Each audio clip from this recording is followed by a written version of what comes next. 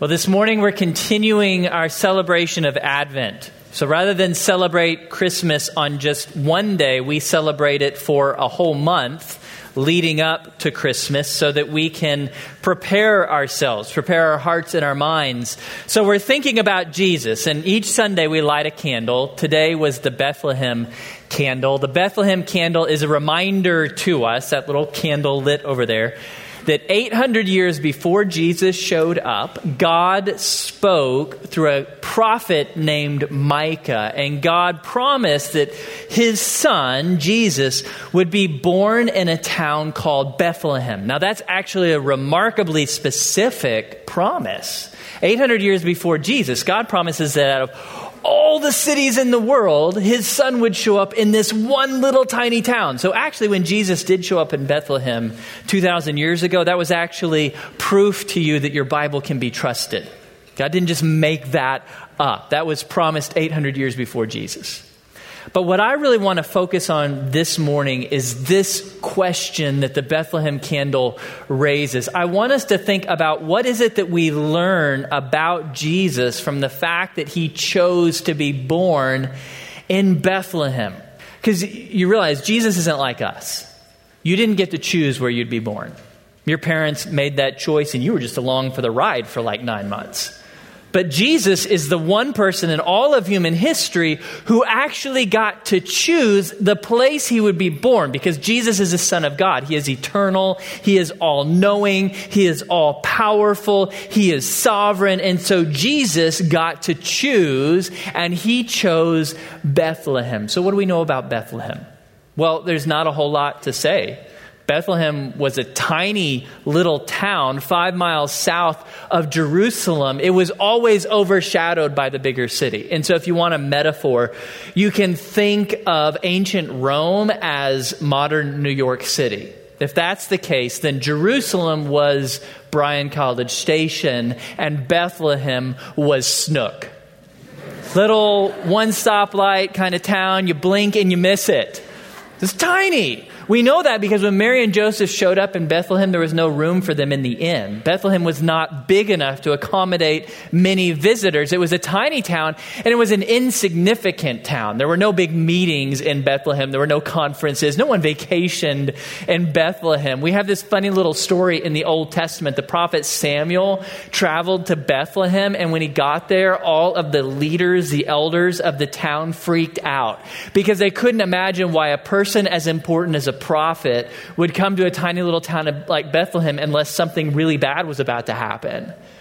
Bethlehem was a tiny, insignificant town. In other words, it's the exact opposite place from where you would expect a king to be born.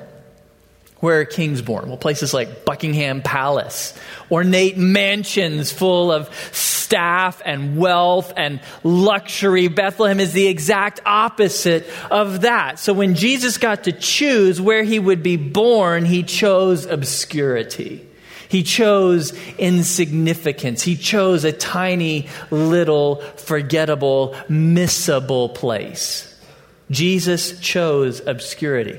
Max Lucado puts it this way. He, that is Jesus, came not as a flash of light or as an unapproachable conqueror, but as one whose first cries were heard by a peasant girl and a sleepy carpenter.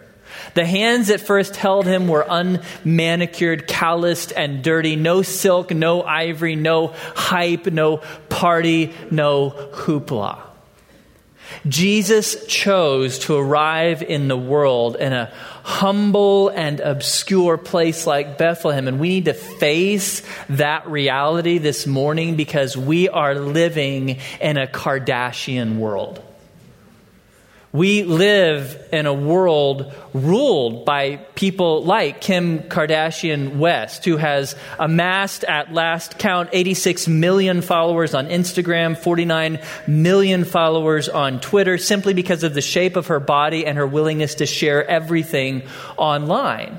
And Kim is just the beginning, because our generation did not grow up on social media and reality TV, but our kids are. Our kids do not know a world without 24/7, 365 exposure to everything online, to devices, to the internet, to social media, to reality TV. That's the world they're growing up in.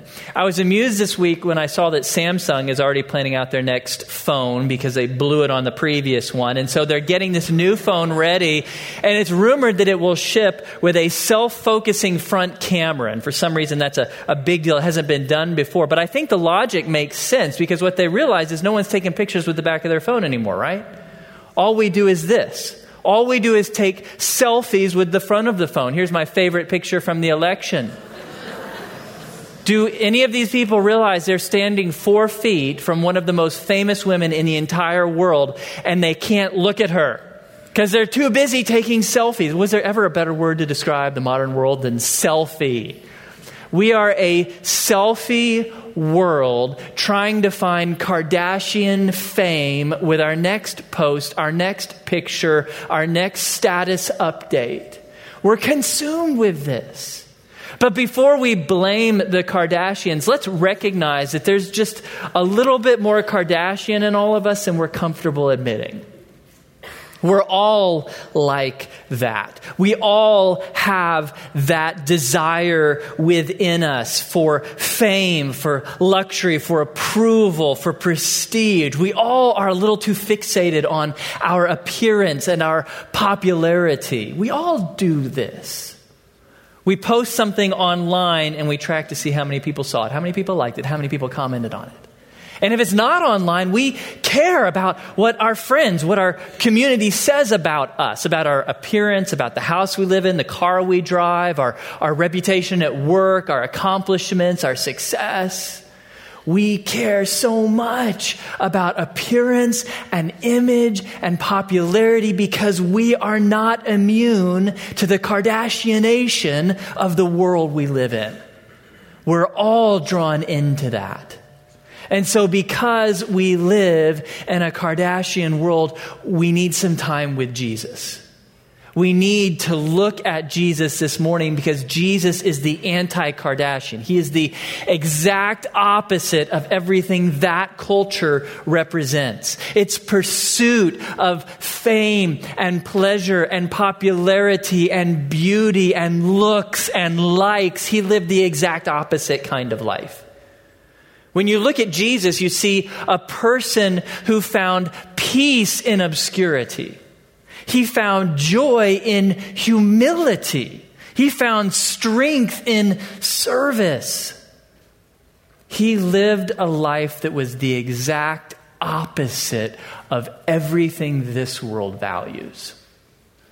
And so this morning, we're going to look at the obscurity and humility and selfless service of Jesus by turning to the book of Isaiah. So you can turn to Isaiah chapter 53. It's just to the right of the middle of your Bible.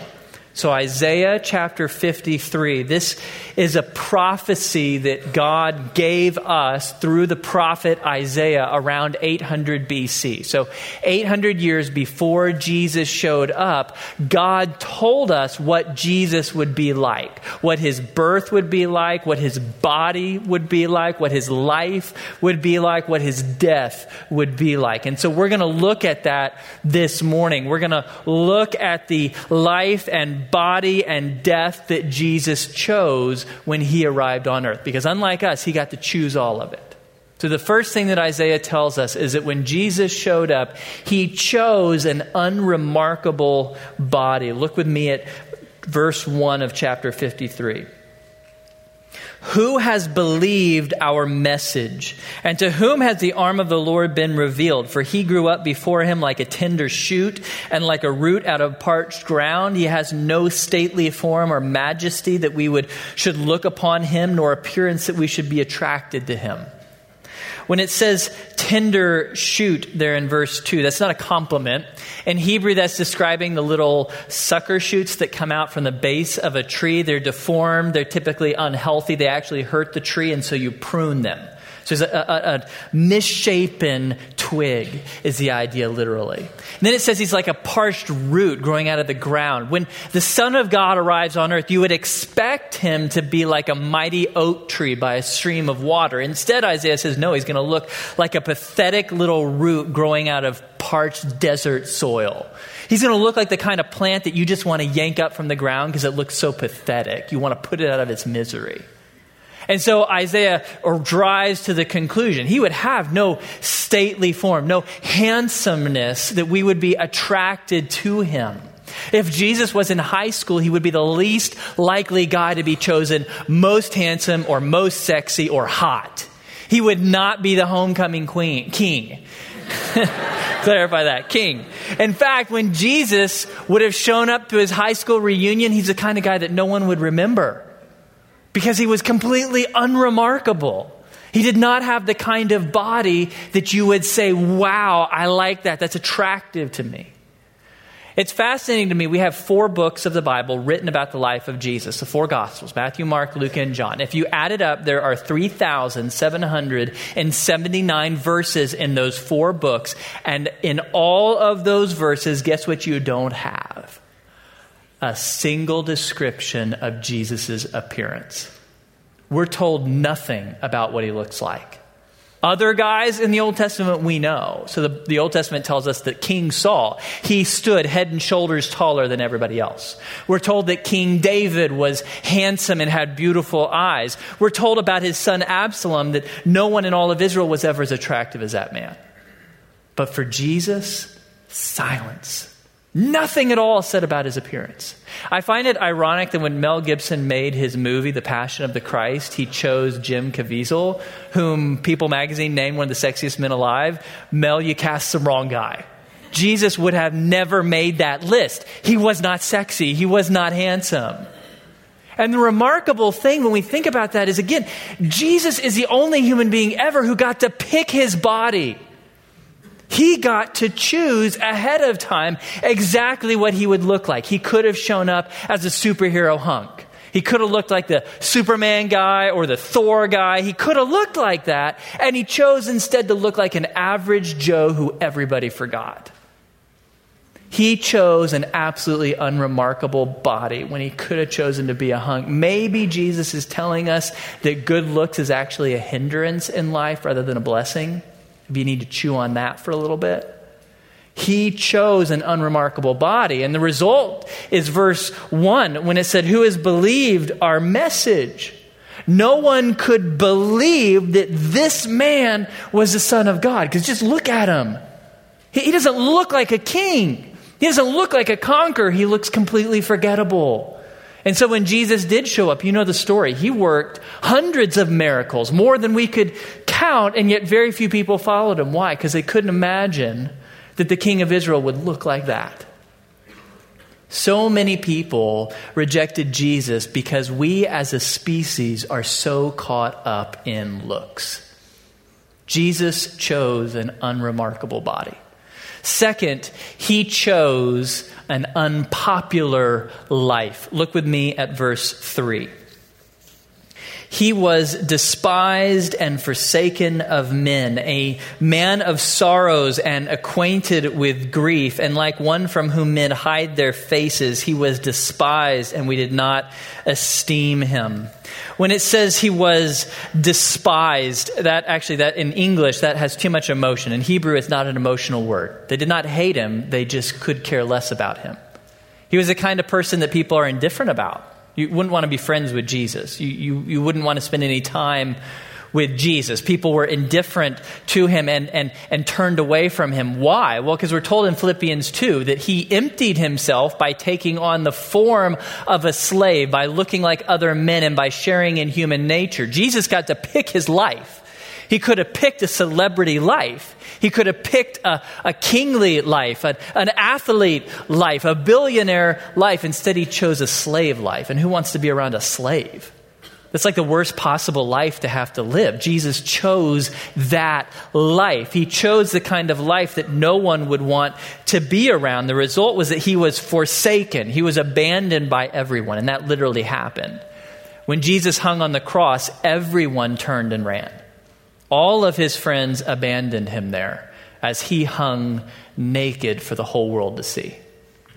As I was preparing for this message and thinking about this point, I started to feel this incredible grief for girls and young women who have had nude pictures posted online without their consent.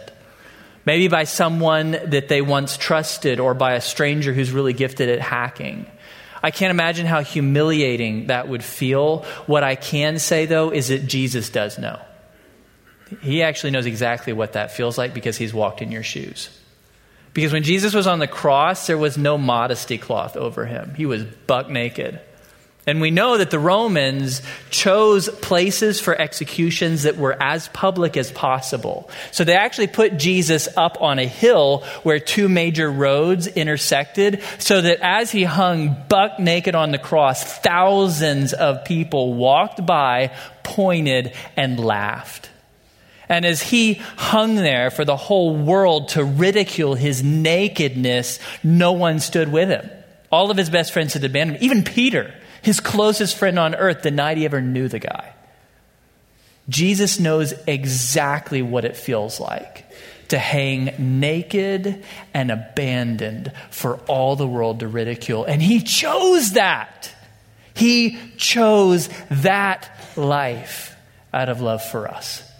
He chose an unpopular life that was full of sorrow and grief. That word grief, it actually means illness in Hebrew. It's talking about the kind of person who is chronically ill by some kind of disease that misshapes your body, like leprosy. It describes the kind of person who, if you're walking in downtown Houston, is chronically homeless, and they've been on the streets for years or decades, and they're filthy and they're smelly, and you don't want to look at them because you don't want to face the tragedy of their life. That would be Jesus. No one would want to even look at him. His life would be so incredibly tragic, so incredibly uncomfortable. So we recognize that and we realize Jesus chose that. He's the one and only person who's ever lived who could have chosen from birth to have the Kardashian life. That option was totally open to him. And instead, he chose to be the most unpopular man on earth. He chose a life where he was abandoned and ridiculed and forgotten. That's the life that Jesus chose, but why? Why would he choose this unpopular life? Well, Jesus chose an unpopular life so that the third choice would be possible. He chose a life where everyone would hate him so that he could make the third choice to die a selfless death. His unpopular life made his selfless death possible because everyone didn't even want to look at him. They despised him. They forsook him. They hated him. They were willing to kill him. And so we learn about the death of Jesus 800 years before it happened, starting in verse 4. Surely our griefs he himself bore, and our sorrows he carried. Yet we ourselves esteemed him stricken, smitten of God, and afflicted. But he was pierced through for our transgressions. He was crushed for our iniquities. The chastening for our well-being fell upon him, and by his scourging we are healed. All of us like sheep have gone astray. Each of us has turned to his own way, but the Lord has caused the iniquity of us all to fall on him. His death was so painful that, according to verse 4, we ourselves esteemed him stricken, smitten of God. People who saw Jesus' death would assume God must hate him. God must be punishing him. Well, yes, actually, God was punishing Jesus when Jesus was on the cross. But it wasn't for Jesus' sins. It was for our sins. Jesus was punished on the cross for all the evil we have committed in life. And so in the next verse, Isaiah lists off all of these things that literally happened to Jesus. He was pierced. Literally, his hands were pierced by nails. His side was pierced by a spear for us. He was crushed. That word in Hebrew, it talks about crushing or pulverizing bones. It's a word used for when people are trampled to death. He was trampled for us. He was chastened. That word means to be punished or whipped. He was whipped and punished for us. He was scourged. That word means to be wounded or slashed, like by a knife. He was slashed. His blood spilled out for us. Jesus experienced all of that pain, all of that agony for us. so that we could be set free from sin and death. And that's the point that Isaiah drives to in verse 6. We're the sheep. We are the foolish sheep who have turned our backs on God. We've walked away from God because we really like sin. We really like to be independent. We really like to serve ourselves. And so we have wandered away from God, and that deserves punishment. So Jesus stepped in front of us. Jesus, it tells us in verse 6, has actually been attacked by sin. That's the word. It's not just that God punished Jesus, it's that God allowed our sin and its consequences to attack his son. Jesus stepped in front of us, took that attack, took that abuse so that we could be forgiven, so that we could have a life. When you look at the selfless death of Jesus, what you recognize is this shocking contrast between Jesus and the world we live in. So here it is, as plain as we can say it. Kardashian culture of this world put self above all. Jesus flipped it. Jesus put all above self. We live in a world that puts self, me, above everything else. Pursuing fame, pursuing glory, pursuing wealth, pursuing sex above everything else. Jesus flipped that around and put every person on earth above himself. Now, what do we do with that reality? What do we do with the fact that the one and only person who ever got to choose his body and his life and his death put the needs of everybody else above himself? What do we do with that reality? I don't know. I've been struggling this week trying to figure out what to do with this message because it is so shocking and this truth is so convicting. I've been spending a lot of time over the last month reading about the psychological and spiritual effects of technology and social media. What is it doing to us and to our kids? And the more that I read about technology and social media, the more I wonder if Jesus would have ever been on Facebook or Twitter or Instagram or Snapchat. I can't see it. Those platforms are built around that evil, insatiable desire within us all to be liked. Would he ever have even put up with that? Would Jesus ever have chosen to buy an iPhone and put it in his house? Would Jesus have had one of these? I can't see it. There's so much evil that flows out of this little device, whether it's overt evil like pornography or cyberbullying, or whether it's more unintentional forms of evil, like how we use this device to compare ourselves to others and either feel pride or despair.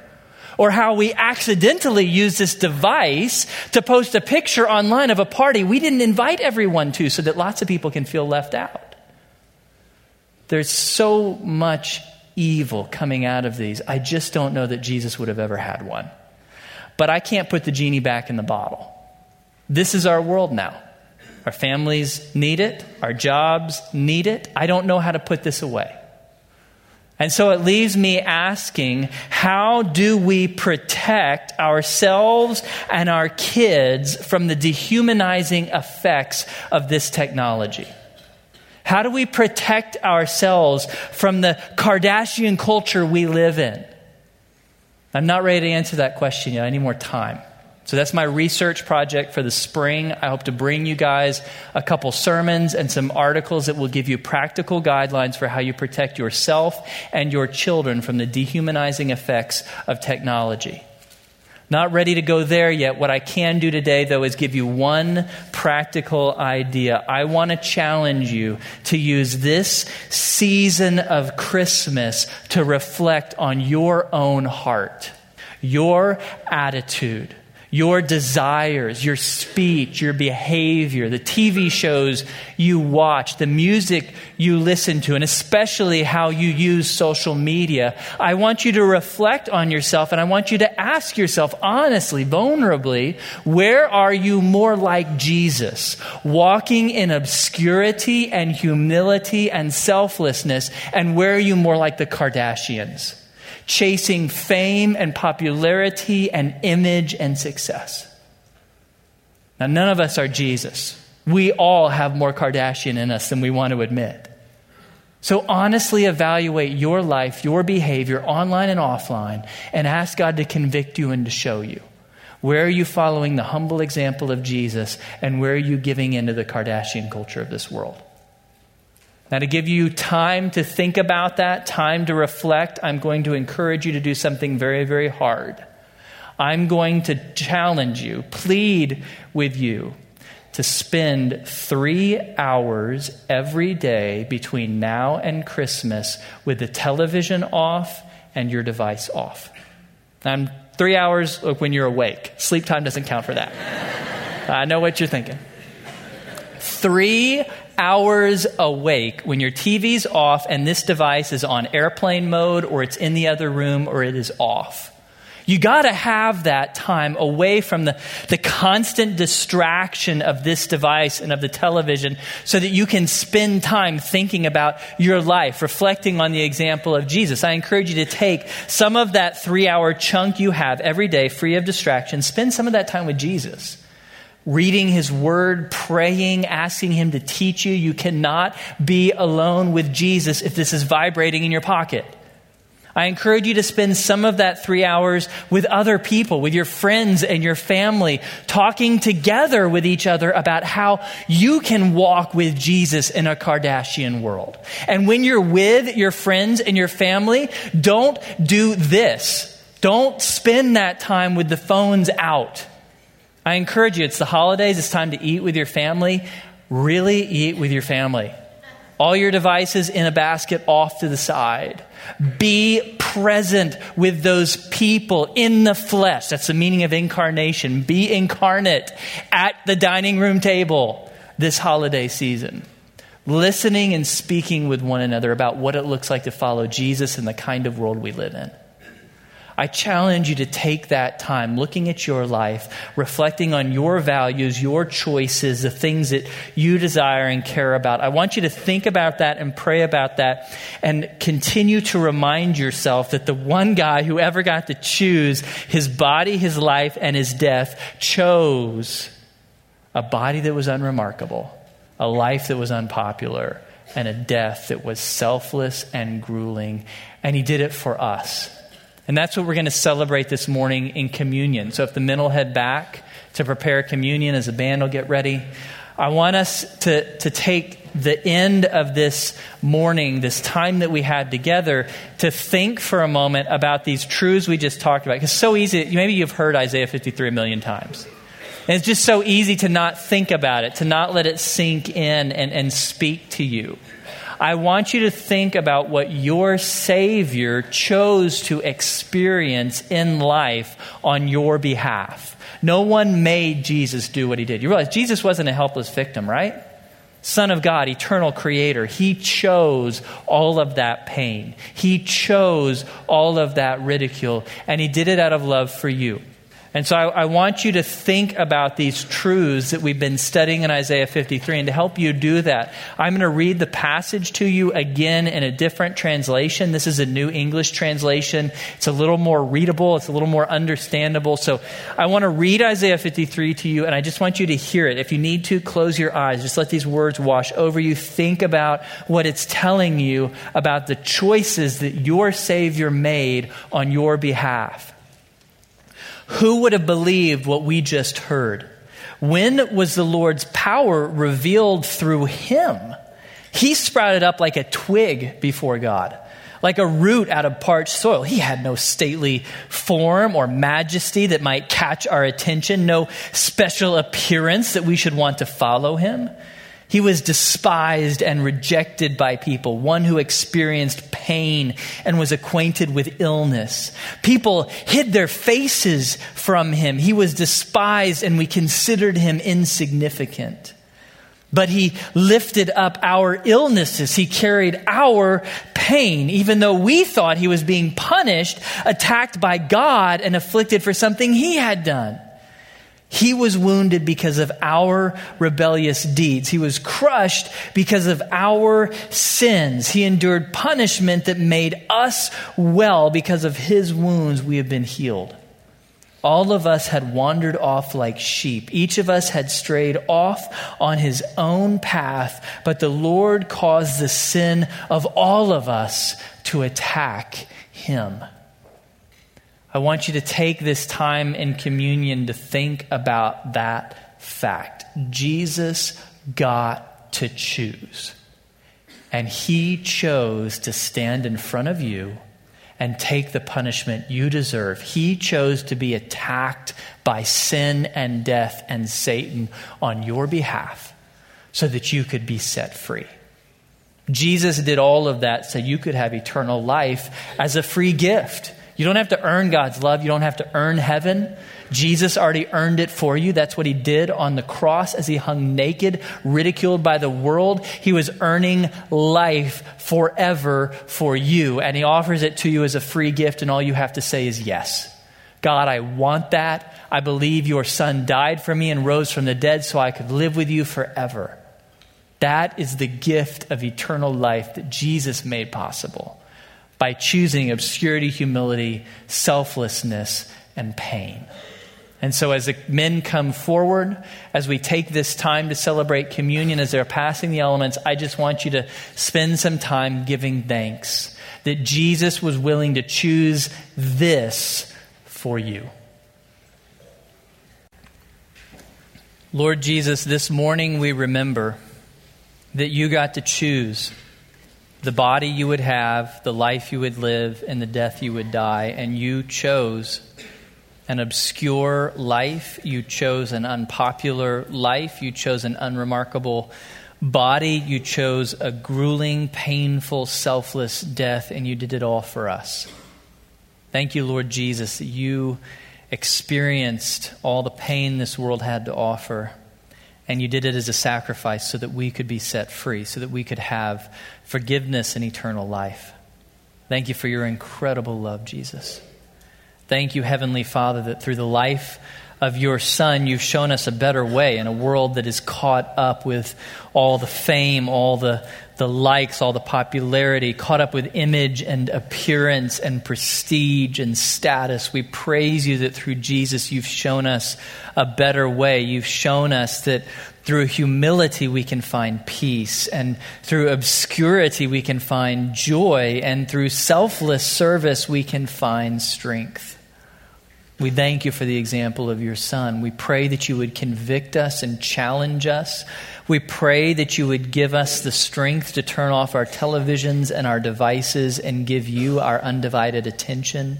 We pray, Lord, that you would help us to truly be with each other, to be present in the flesh with one another this holiday, to listen to one another and learn from one another. And we pray, Lord, that you would teach us in the coming months how to follow Jesus in a Kardashian kind of world. We pray that you would help us to be different. We pray that you would help us to be a refuge of hope and peace to the world, so that when people get burned and burnt out on the obsession for fame and popularity of this world, Lord, that they would come to us to find hope and love and peace and joy. We pray that in Jesus you might bring them the hope that they're looking for. Thank you for all that you've done for us, Heavenly Father, through your Son, Jesus Christ. In his name and for his glory we pray. Now, if you'll stand, let's respond in worship.